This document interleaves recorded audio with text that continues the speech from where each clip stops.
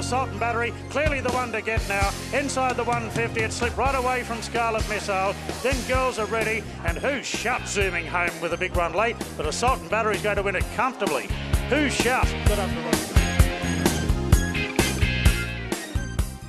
Very talented galloper, winning back in 2019 in Sydney in the August Hugh Bowman on a heavy track, trained by this young lady, Danielle Seib, who's won a heap of those highway races, and she's got a terrific profile. She's only been training since about 2017, and she's got a fancied runner, a favourite, odds on actually, at Doomben today, Duke Calzini, race 1 at number 1. It's time to profile Danielle this morning. How are you, Danielle?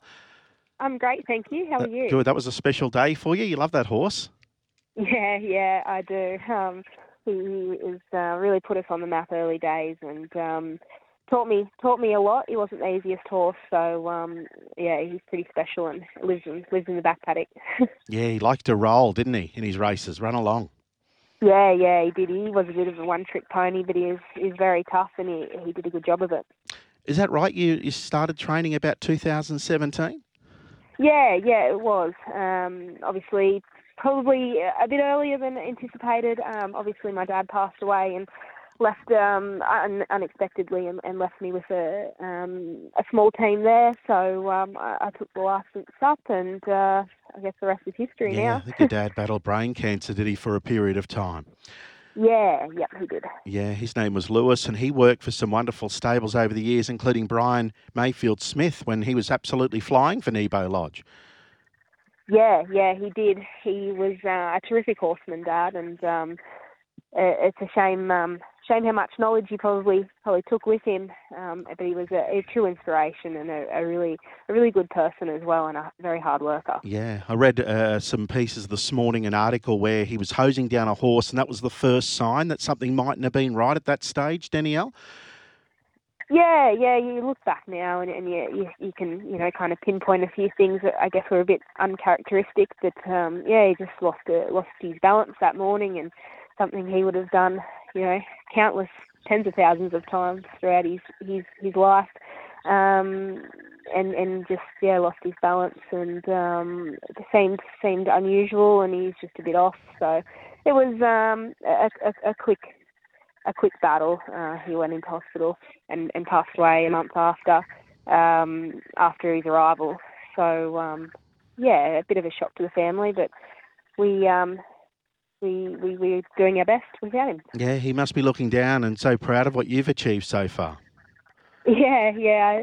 I always wonder. I didn't really tell him that I was going to take the licence, so I always wonder whether he would have been happy initially or a bit concerned. It's not an easy life, but hopefully making him proud, and we all do our best.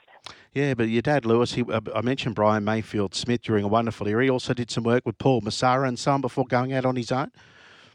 Yeah, he did, and I was lucky enough to kind of be there a little bit when I was finishing high school at Paul Massara's there, who obviously is a terrific trainer, and it was really good, to work alongside Dad in such a great environment.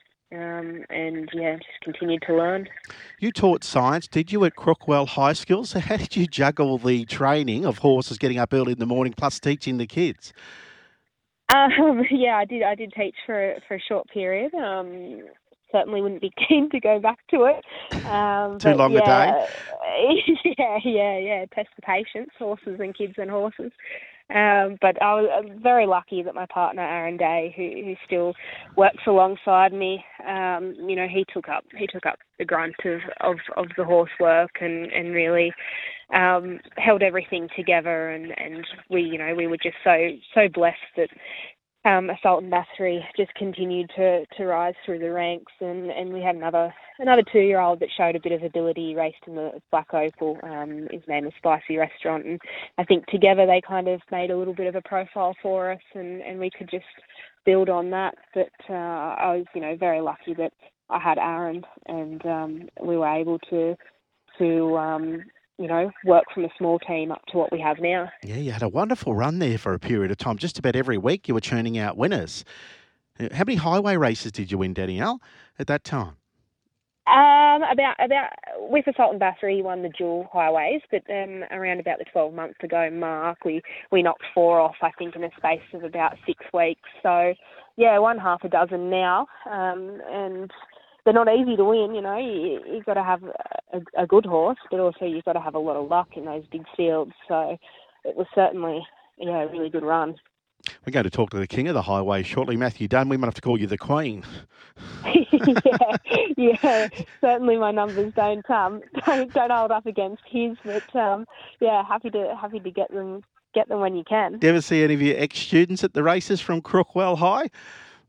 No, I haven't run into them at the races. I see them down the street every now and then in Goulburn, and they just, miss, you're killing it. Yeah. So, and science, yeah, was that something that really always, had you intrigued or fascinated early days as well, given you taught it for so many years? Yeah. I always enjoyed science, and I like to have knowledge and know how things work, and it was just a bit of a nice fit, and obviously the lifestyle of teaching does accommodate you to have horses as well, which was something that was always important, and something Dad was big on, to have something to fall back on in his days. Prize money wasn't what it was now, and it's hard to make a living out of training horses. So that was something that he really, put on me, was to have a good education and a career option outside of horses. And how many's the team? How's it built up now, Danielle? We've got 28 in work now, and around 50 or so on the books. So it's really good. We've got great support from clients with from one horse all the way up to Champion Thoroughbred, to our biggest supporters in the stable, in the syndication team. So it's really good. We're enjoying the ride, and just lucky to keep getting good support and keep bolstering the ranks, and not just numbers, but the quality. There's some really nice young horses come through. We had a winner on debut at Canberra the other day, and another 3-year-old who's had a couple of placings. So the future looks bright. Yes, Cable Express, the one on the weekend, by Cable Bay, the same sire as Uncommon James, one of our best sprinters. And that was a tough win, because that other horse took Cable Express on an older horse, and they raced away and they beat the rest easily. Yeah, it was a really good win, and Jean was only able to use the persuader once, I believe. The horse is just very green and running all over the place, but to sit out in front with an older horse pressuring you from the outside and to kind of put it to the sword and run away from it late was quite impressive. He's certainly one for the future, and we're just going to pop him away now and bring him back and hope he, just polish him up a little bit more, because there's lots of ability there. Just not a whole heap of racecraft yet. Yeah, we're talking to Danielle Seib. That's Cable Express, that won on debut at Canberra recently, a maiden. Tell me about this horse today. Obviously, you were keen to get Duke Alzini into one of those debut races at Magic Millions. Yeah, we were. We identified him 6 months ago as quite natural and looking like he might take mould as a 2-year-old, and then about 8 weeks ago, we gave him a really nice jump out here at Goulburn on the course proper, and he was against older horses, sat off a really hot speed and ran home over the top of them.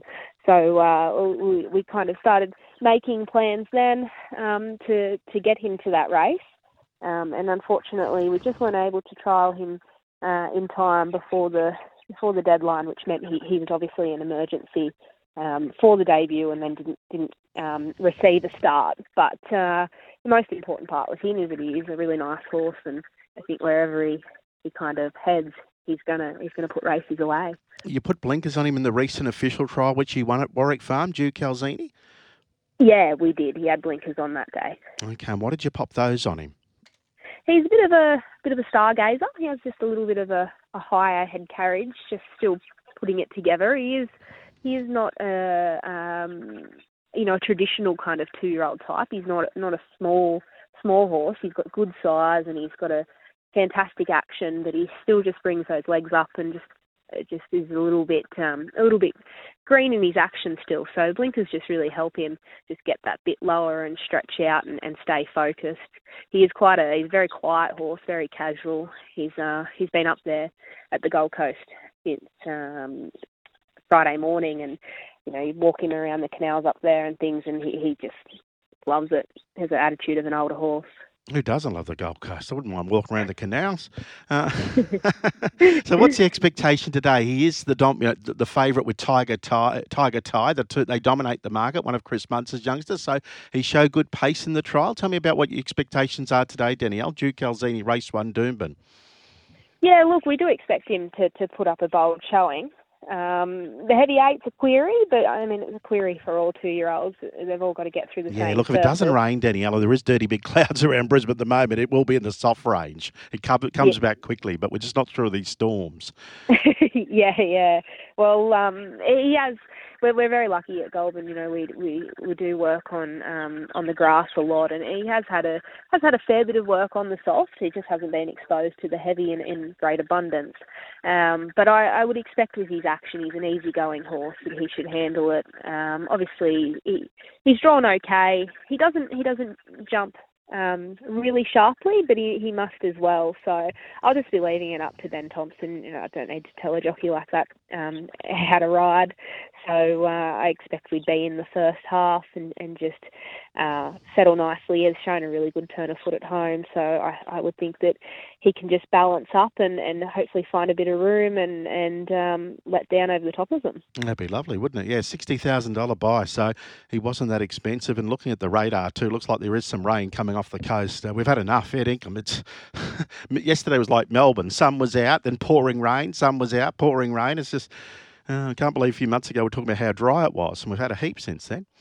Yeah. Anyway, it's lovely to talk to you. And as I said, I had your name on the list in the studio here for a long time. So as I said, it's a good time to catch up, and well done with the way yourself and your partner are going there. Thank you very much. I really appreciate the chat, and we look forward to hopefully continuing our success and just building a nice team. Whatever you're doing, don't change it. Thanks, Danielle. Thank you very much. Yeah, Danielle Seib telling us about a horse on debut today by D'Agento from Terminally Pretty. She won one race, $60,000 from Magic Millions. Missed a run in the debut, but runs today. Doomben, race 1-1, currently around $1.90. Ben Thompson rides.